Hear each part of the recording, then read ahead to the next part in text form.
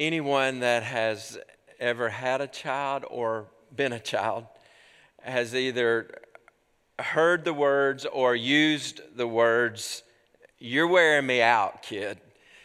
Even as I say that, some of you may have already spoken those words just before you heard me talk today.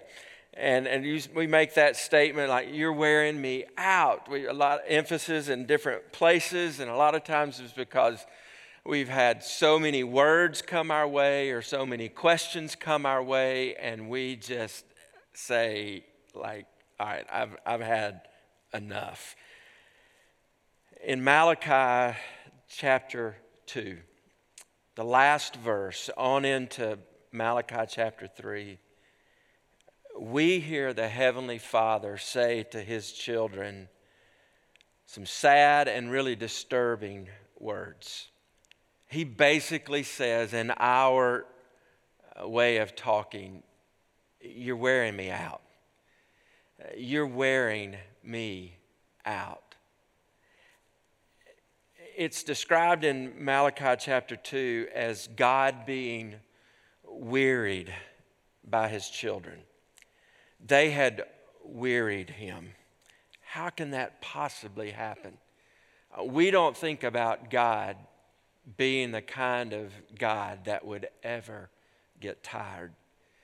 But here He describes His reaction to His children as being agitated, enough, wearied, burdened by their words they were speaking and by the way they were living. Let's look at it together. How could it possibly happen? Malachi chapter 2, verse 17. "You have wearied the Lord with your words. But you say, 'How have we wearied Him?' By saying, 'Everyone who does evil is good in the sight of the Lord, and He delights in them.' Or by asking, 'Where is the God of justice?' Verse 1 of chapter 3, 'Behold, I send my messenger, and he will prepare the way before me. And the Lord whom you seek will suddenly come to His temple. And the messenger of the covenant in whom you delight, behold, He is coming, says the Lord of hosts. But who can endure the day of His coming, and who can stand when He appears? For He is like a refiner's fire and like fuller's soap. He will sit as a refiner and purifier of silver, and He will purify the sons of Levi and refine them like gold and silver, and they will bring offerings in righteousness to the Lord. Then the offering of Judah and Jerusalem will be pleasing to the Lord, as in the days of old and as in former years. Then I will draw near to you for judgment. I will be a swift witness against the sorcerers, against the adulterers, against those who swear falsely, against those who oppress the hired worker in his wages, the widow and the fatherless, against those who thrust aside the sojourner and do not fear me, says the Lord of hosts." God was weary of their words and their ways. God was agitated. He was burdened. He was wearied by those who bore His name, by those He identified as His children. So I ask this question today: how might I weary my Heavenly Father? There are 4 ways we weary God. And I hope as we walk through these 4 ways that we weary God, it will lead to the question at the end of how could we possibly turn that around to where we would not weary God with our words and ways, but we would honor God with our words and ways. Number 1, God's children weary Him by misjudging His standard. We weary God by misjudging His standard. The way we misjudge His standard is that we think we know how God works. We think that we know what God says is right and what we and we believe what God says is wrong. And we develop in our mind, we have in our heart this standard of what God's right and wrong is. And in Malachi, the last verse of chapter 2 and on into chapter 3, it seems that God's children were misjudging his standard. They were misjudging what God would call right and wrong. God's children believed that God had changed. That's a major thrust of these verses. And even when you get down in beyond what we read today, there's this blunt, bold statement in verse 6 where God says, I, the Lord, do not change. But his children were relating to him like he had changed. The question is, he says, you have wearied the Lord. This is verse 17 of chapter 2. He says, you've wearied the Lord with your words. But you say, how? How have we done that? How have we wearied him? And then here's the reply back. You say this. You say, everyone who does evil is good in the sight of the Lord, and he delights in them. What they were saying was, we see people around us. We see other nations, we see other people, we see people that are not identified by the name of Yahweh, by the name of God, and it seems like they're being blessed. It seems like we're the ones suffering. It seems like we're the one losing. It seems like God's favor has landed on them and blessing the way they live. And those things that we as God's children have thought were evil in the past, well, they must be good because apparently God is delighting in them. Look at their blessings. They were accusing God of delighting in a new standard. And I read these verses, I think of Psalms that you see where there are different passages where the psalmist will say to God, almost in a complaining kind of way, God, how long will the wicked prosper? How long are they going to be blessed? Are you going to do anything about that? Are you going to respond to that? Well, it seems like God's children had reached a point where they were saying, well, apparently what we thought was good all along isn't good, and what we thought was evil all along is evil because God is delighting in them. God had not changed. They were assuming that God's standard had changed, and that wearied God. How many times in our life do we get to a point where we think, well, I guess God's just different now. His standard of holiness is different than it used to be. God delights in the same thing that he's always delighted in. He delights in obedience to him and service to him.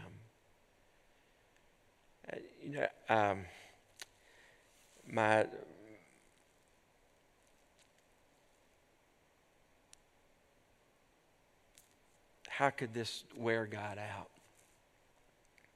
I think about my earthly father in light of this picture here of God working. And I think, in my earthly father, he's just always been a chicken, fish, steak guy and always fried. You just pick one of them, and if it's fried, he loves it. And if I said to my dad today, Dad, what do you love? I love fried catfish, or I love fried steak, or I love fried chicken. That's just what he loves.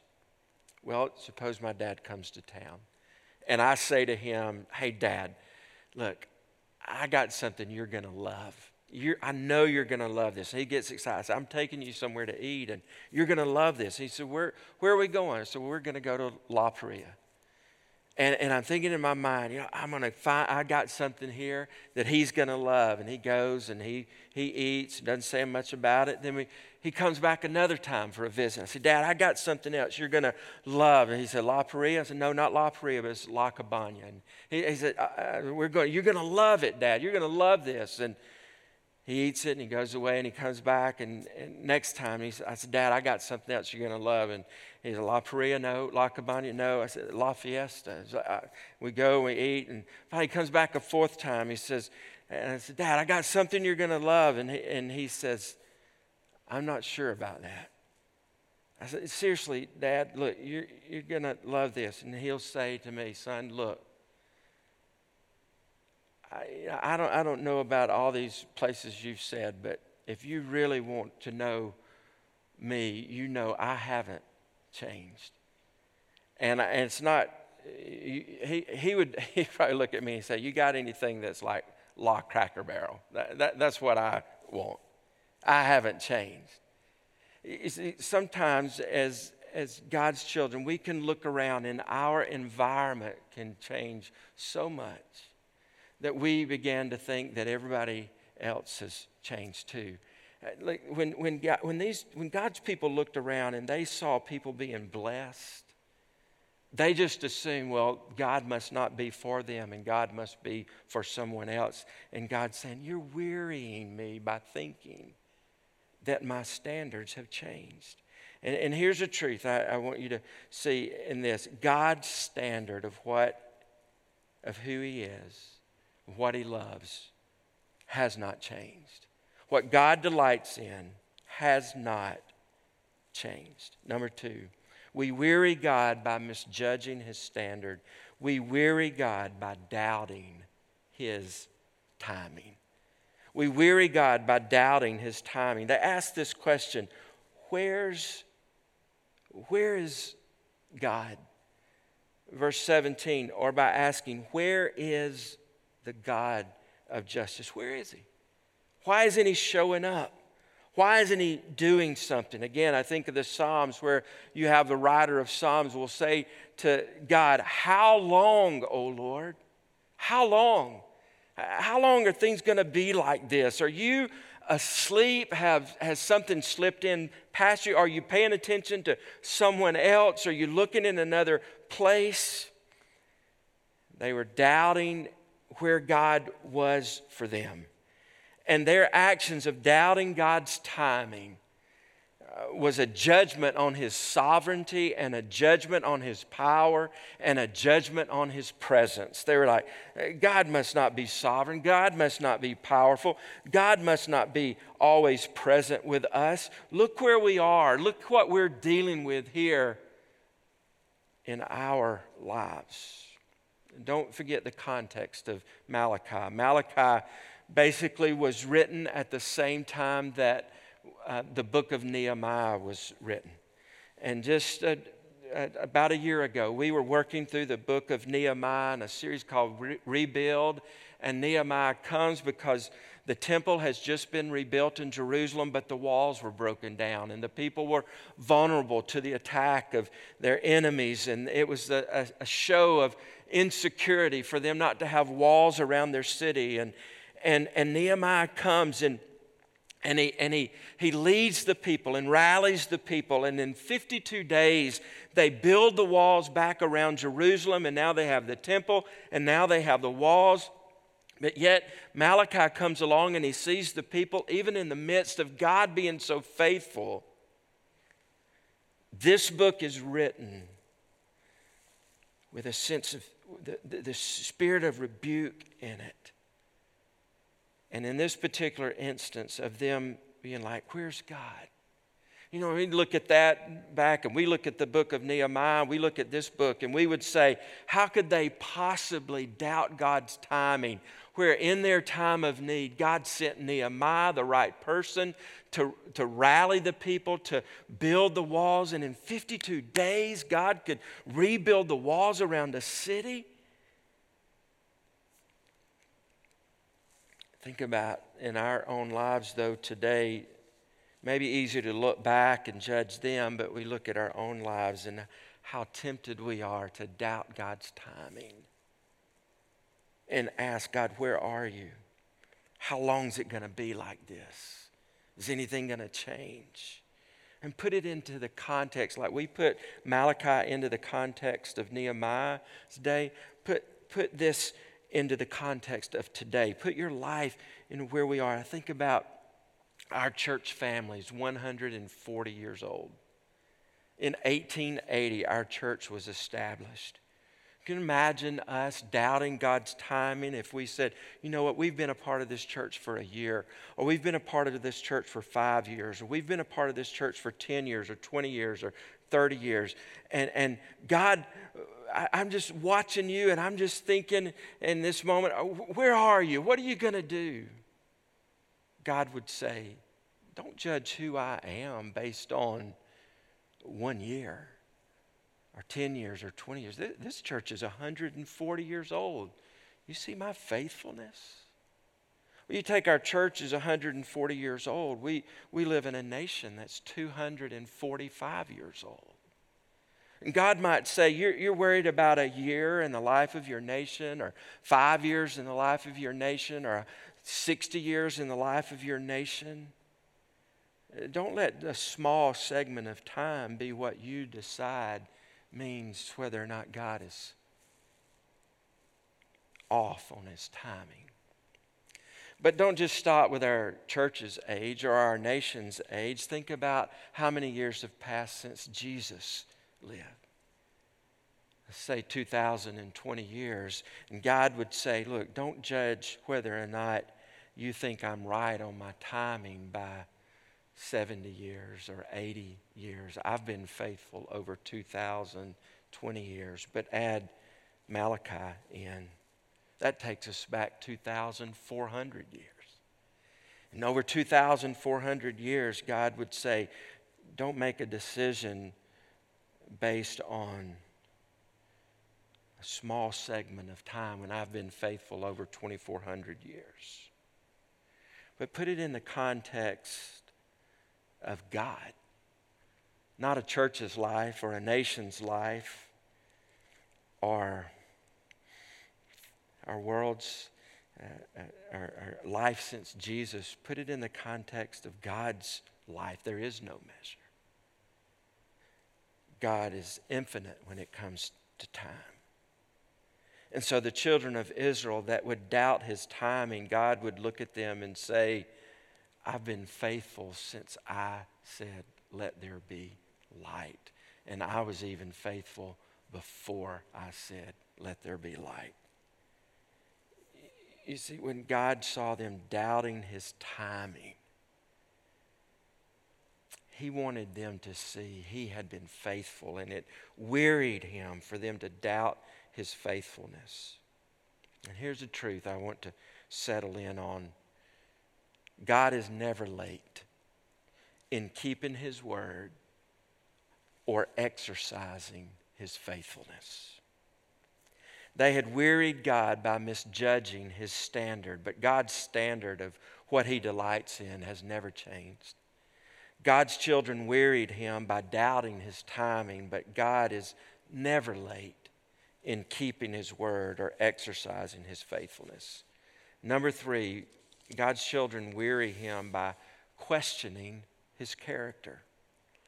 It was not just, well, everyone that does evil, God must delight in them. It was not just where is God, but it was where is the God of justice. They questioned his character. It was as if God's people in dialogue here with the prophet were living out a life, and they were speaking words where they thought his character was one that cursed evil. They thought his character was one that blessed good. They thought his character was a God of loving kindness and a God of justice. Yet they looked around in their life and they saw a lifestyle that seemed like God was allowing it, just going along with it. And they questioned, where is this God of justice? He seemed absent. He seemed like he wasn't responding to certain sins. what they were doing and saying, "Where is the God of justice?" was not too much unlike what the enemy did all the way back in the Garden of Eden. God created the earth and rested in 6 days and rested on the seventh day. And chapter 3 of Genesis, we have the description of the fall of man. We have the description of sin entering the Garden of Eden. We have the description of Adam and Eve disobeying God's commands instead of being obedient to God's commands. Can I remind you of how that happened? It happened by the enemy questioning the character of God. And you go back, and when the serpent would tempt Eve, and she would then go to Adam with what she had done, and he would also participate in disobedience to God. The enemy, the serpent, in a scheming way would present to her questions like this, like, did God really say?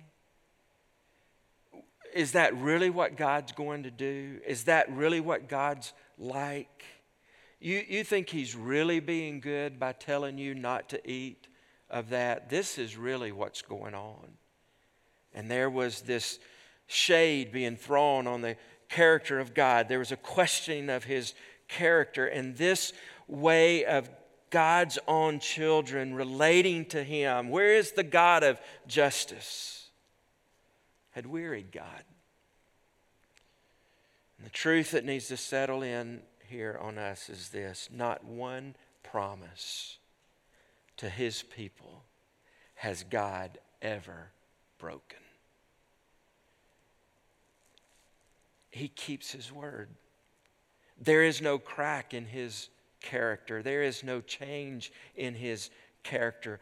God is the same yesterday, today, and forever. God's word tells us, James, that he is not like the shifting shadows. He does not change. Every good and perfect gift comes down from the Father. They had wearied God by misjudging his standard. They had wearied God by doubting his timing. They wearied God by questioning his character. And just before we move on to number 4, just kind of search your own heart and think, have you reached a point where you have begun to question who God is and how he works?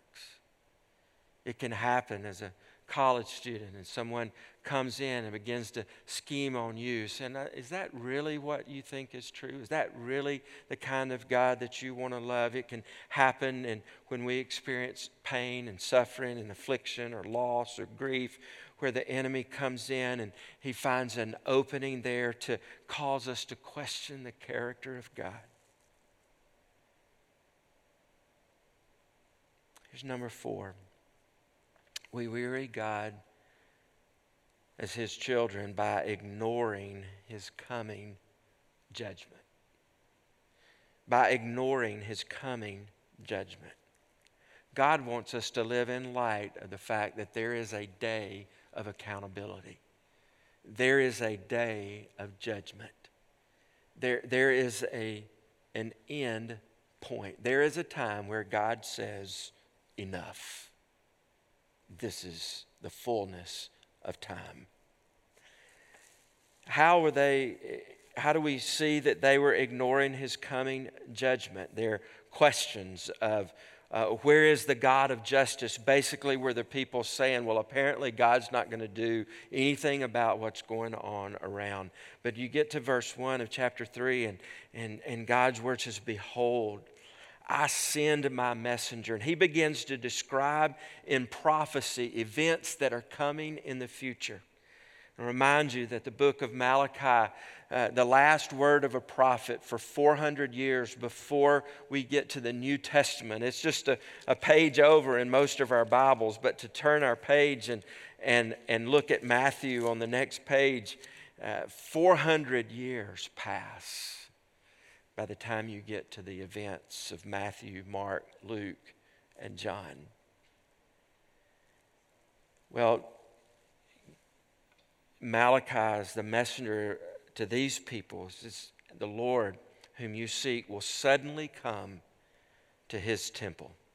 And the messenger of the covenant in whom you delight, behold, he is coming, says the Lord of hosts. But who can endure the day of his coming? And who can stand when he appears? For he's like a refiner's fire and like fuller's soap. He will sit as a refiner and purifier of silver. He will purify the sons of Levi and refine them.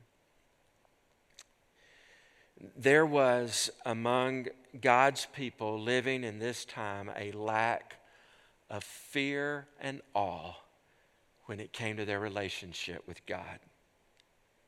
The last phrase of verse 5, he says, "And do not fear me," says the Lord of hosts. That really is the event, that's the overarching accusation of the people, all 4 chapters. They did not fear God. There was no awe of God. And God raises in this chapter with his people the fact that there is coming a day of judgment for the purpose of birthing in their heart this fresh fear of a day of accountability. That some things matter. Well, let's look here. He mentions a messenger that's coming. And I want to try to explain this picture of a messenger. I believe in this passage that we're actually talking about 2 different people. It says, "Behold, I send my messenger, and he will prepare the way before me." It's my conviction that this is an Old Testament reference to a future prophet. It is referred to again in Malachi in chapter 4, verse 5 and 6. Turn over and look just a moment there. Malachi 4, verse 5 and 6. "Behold, I will send you Elijah, the prophet, before the great and awesome day of the Lord comes." This reference would be picked up in the Gospels and referred to in the Gospels 400 years later when John the Baptist appears on the scene. In fact, we were able to say that with confidence because Jesus himself said this was a fulfillment of that very prophecy. Listen to Matthew chapter 11. Matthew chapter 11, Jesus is speaking. There's an encounter that involves followers of John the Baptist. In Matthew chapter 11, verse 2, it says, "Now when John heard in prison about the deeds of the Christ, the deeds of the Messiah, he sent word by his disciples and said to him, 'Are you the one who is to come, or shall we look for another?' And Jesus answered them, 'Go and tell John what you hear and see. The blind receive their sight, and the lame walk. Lepers are cleansed, the deaf hear, the dead are raised up. The poor have good news preached to them, and blessed is the one who is not offended by me.' As they went away, Jesus began to speak to the crowds concerning John." Jesus' answer was meant to be communicated to John in a way that would give him confidence that, yes, Jesus was the Messiah that he had been looking forward to. But listen to what Jesus said about John the Baptist. He said, "What did you go out into the wilderness to see? A reed shaken by the wind?" Verse 8, Matthew 11, "What then did you go out to see? A man dressed in soft clothing? Behold, those who wear soft clothing are in kings' houses. What then did you go out to see? A prophet? Yes, I tell you, and more than a prophet. This is he of whom it is written, 'Behold, I send my messenger before your face, who will prepare your way before you.'" It's a quote right out of Malachi. And then later, someone would speak to Jesus and say, hasn't Elijah supposed to come before the end time? And Jesus would reply back to them, "Elijah has come." And who he was referring to there is John the Baptist. And so this prophecy here in Malachi is pointing the people of God that history's moving, the future's coming. Judgment's coming. There is coming a day where one will come and prepare the way for another messenger, prepare the way for another messenger of the covenant. And the Lord whom you seek will suddenly come to his temple. And the messenger of the covenant in whom you delight, back in Malachi chapter 3, he's coming. It's my conviction that the first reference there to one who comes is John the Baptist, and Jesus says as much in Matthew chapter 11. But then a second picture here of just in a short amount of words, I believe points to now also the coming of the Messiah. One messenger would prepare the way, the next would be the messenger of the new covenant. Jesus the Messiah. He goes on and he talks about the work of one who would come. He would purify. He would refine. I remind you that when Jesus came into the temple that last week of his life, we have the scene of him overturning tables and clearing out the money changers there and the sellers in the temple. And it was symbolic of Jesus making his temple what he came for it to be, a place of pure worship. This fire and this soap, we know what fire does in refining silver. You can burn silver and the impurities will be driven out and nothing is left but the purest of silver. This picture here of the fuller's soap. It's a launderer's soap. It's what you wash things with. But this particular soap was not just any kind of washing process that was used for just any kind of dirty clothes. This particular fuller's soap would have been soap that was used to wash something to the level that it would be considered ceremonially clean. Not just germ clean, but ceremonial, in a ceremonial way clean, that it could be used in temple worship. And it was a picture of God's spiritual leaders, the priests, being refined and purified so that pure worship could happen. And you see that the result of this here was that they would bring offerings in righteousness to the Lord. And God is showing them that there's coming a day that, yes, there's sin, but justice is going to be dealt with. What was God's view of what's just? I don't make this up. No political platform makes this up. This is God's word speaking. Here's what he considers needs judgment. He says in verse 5, I will draw near to you for judgment. Judge what? I will be a swift witness against what? And then you see here what he finds sinful. Sorcerers. This would be any kind of practice that involves giving your allegiance or affection or trying to find wisdom from some other spirits other than God himself. Demonic activity. Spiritual allegiance in some way that puts God as less than wise, against adulterers, against those who swear falsely, against those who oppress hired workers, widows, fatherless, those who ignore or thrust aside the sojourner.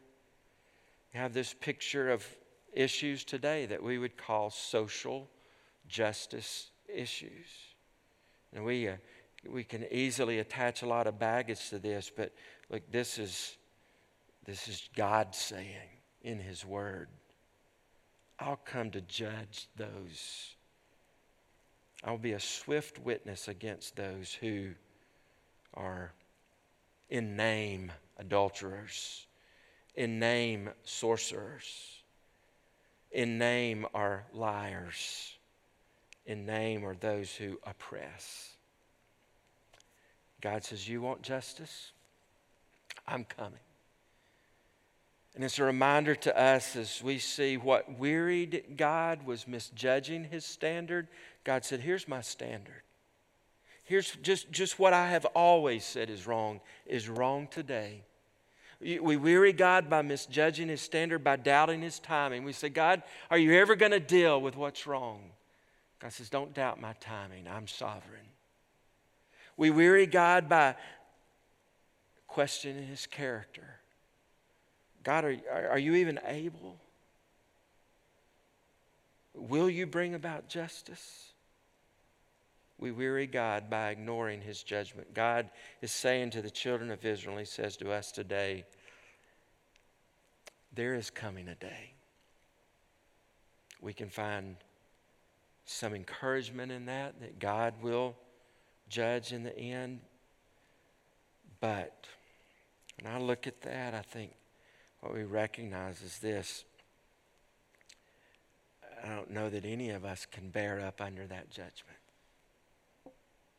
As he lays out his standard of holiness, I realize in my own life that I need the refiner's fire. I need the fuller's soap on my life.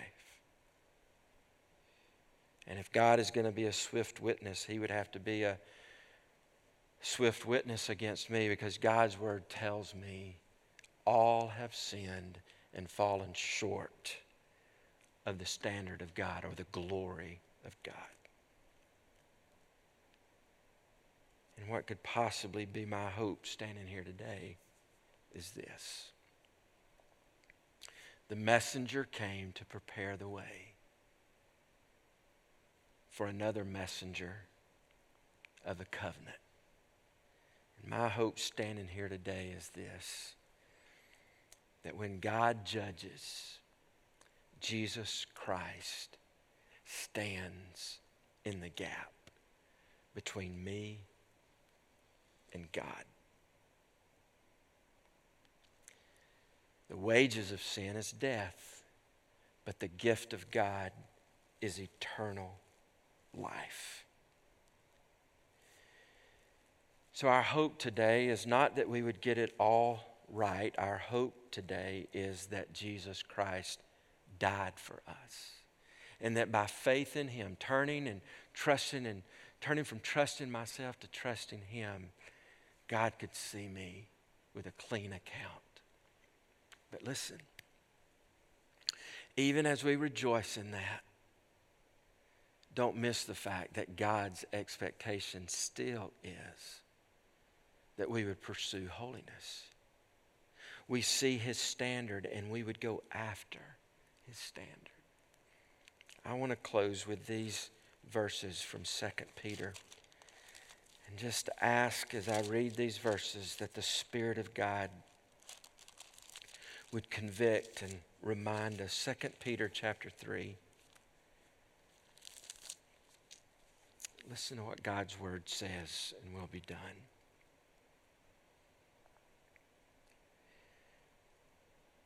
Verse 4, 2 Peter 3. They will say, where is the promise of his coming?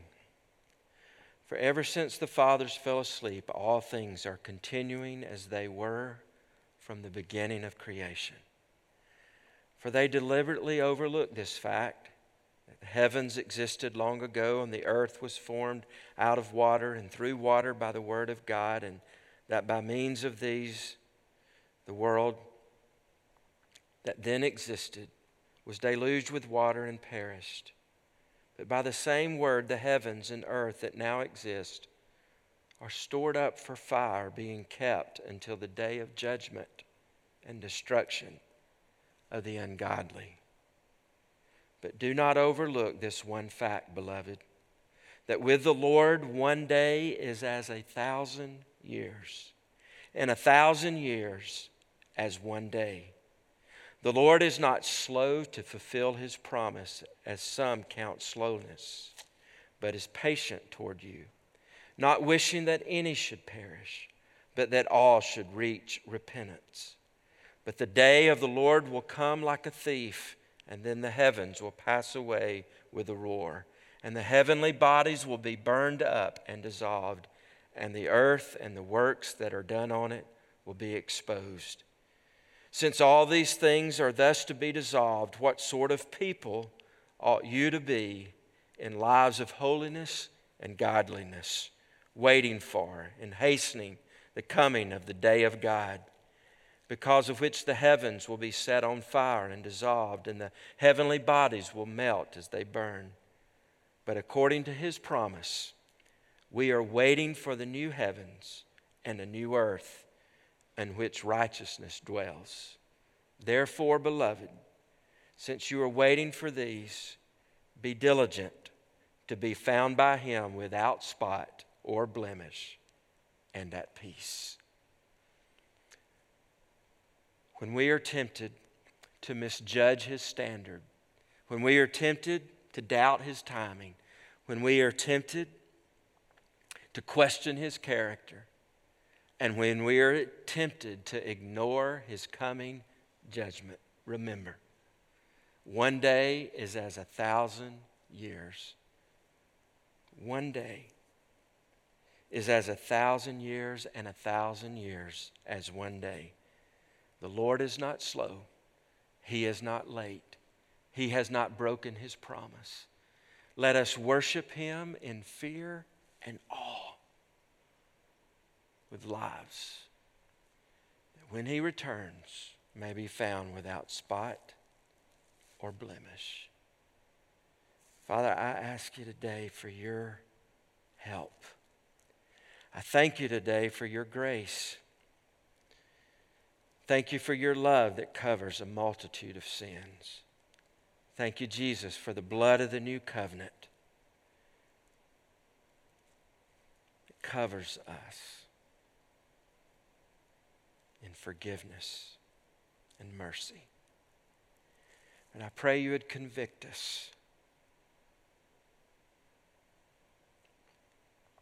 I pray you would convict us in the things that might weary God.